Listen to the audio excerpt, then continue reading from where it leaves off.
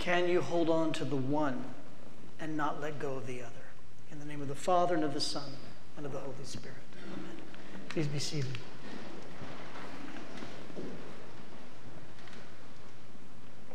I am embarrassed to say that I'm becoming infamous in the diocese for somebody who does not like the question, "How are you?" MR's shaking her head, she knows.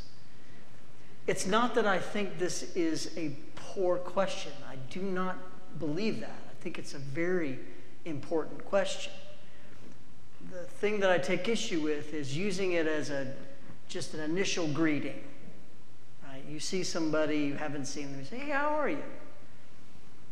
The reason that I'm hesitant about it is because if somebody is experiencing any level of profound dissonance within themselves, or if they're feeling sad or depressed, or if they're going through something hard, and they're asked that question as a greeting, let's say 20, 30 times in a day, it's reminding them every single time, I'm not doing well. But you all know, in terms of convention and culture and society, that kind of a greeting is really not just a time to go into something that is deeply hurtful or profound. You can, but then you might become that guy, right? Or that gal. And so I'm hesitant about it. I prefer, "Hey, what's going on? What's new? What you up to?" Right? But how do we convey to people when we're experiencing something that is deeply, to our core, hurtful? How do we convey to people, "I feel broken. I feel damaged"? And when is the right time to share that with people? You know that I like to go back and look at sort of the origins of things. And so this peculiar thing that we do on a night like this, when we put ashes on our heads, to make it a verb, we ash our foreheads. In Mesopotamian cultures, centuries and millennia ago, if something tragic happened to you, typically the loss of a loved one, a death in the family, but it could be a variety of things that happen to you that hurt, that do damage to you. What they would do is they would take their clothing and they'd rip it. And then they would take ashes or dirt and they would cover their foreheads with it. And so that when you saw people approaching you and they had torn clothing or had ashes on their forehead, it was their way of saying, "I'm hurting. Something has happened to me, and I'm not doing well." This past Sunday, there was a group of us that have a Sunday afternoon Bible study, and we went and saw the new episodes of The Chosen. I don't know if you know this TV show, but it's a show about Jesus and his disciples, and it takes stories from the Gospels, but then it expands them. It takes the risk of sort of filling in details that we only sort of imagine and guess at. And this particular episode that they released in the theaters, so you could get that full experience, it contains the story of Jesus learning about the death of his cousin, John the Baptist.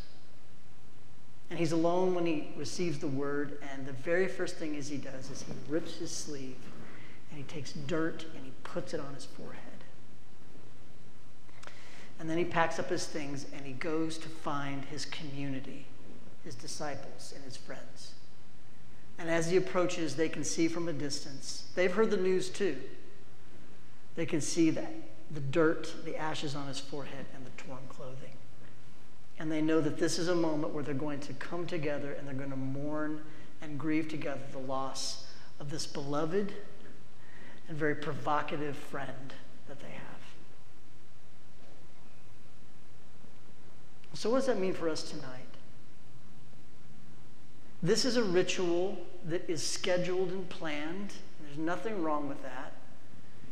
But when you plan and schedule things, when you codify them, right, the challenge is, how do you take those real hurts and difficulties that all of us experience and sort of mesh them up with this planned event?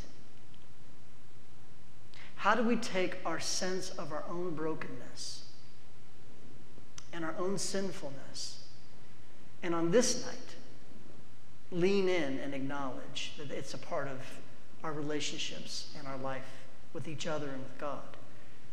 I think there's a challenge to that. It doesn't mean you can't have a meaningful experience tonight, right? To take inventory of our lives, to do the work of a meaningful Lent. But I feel like the places where we need ashes the most are probably unplanned moments. When we were caught off guard or surprised by hurt. Both the hurt that comes from within ourselves, to ourselves and to others, but also the hurt that is, committed to us and upon us. And so my invitation to us tonight is we come and we receive ashes, we say the words of penitence, that we try to find a way to meet ourselves tonight, but also collect and gather all those moments in our lives that have been hurtful, and somehow to bring them to God tonight and acknowledge to God our need for his mercy and for his help. That this is part of the work of Lent. How do we hold on to one and not let go of the other? How do we bring our fullest selves to God tonight and to each other? And so, like Jesus and his disciples, when we confront this hurt, like Jesus and they did, that we can then turn and see each other coming. The ashes on our forehead. And we can know that we are not okay, but we are in this together. And we can help each other in these 40 days. I say this to us in the name of the Father, and of the Son,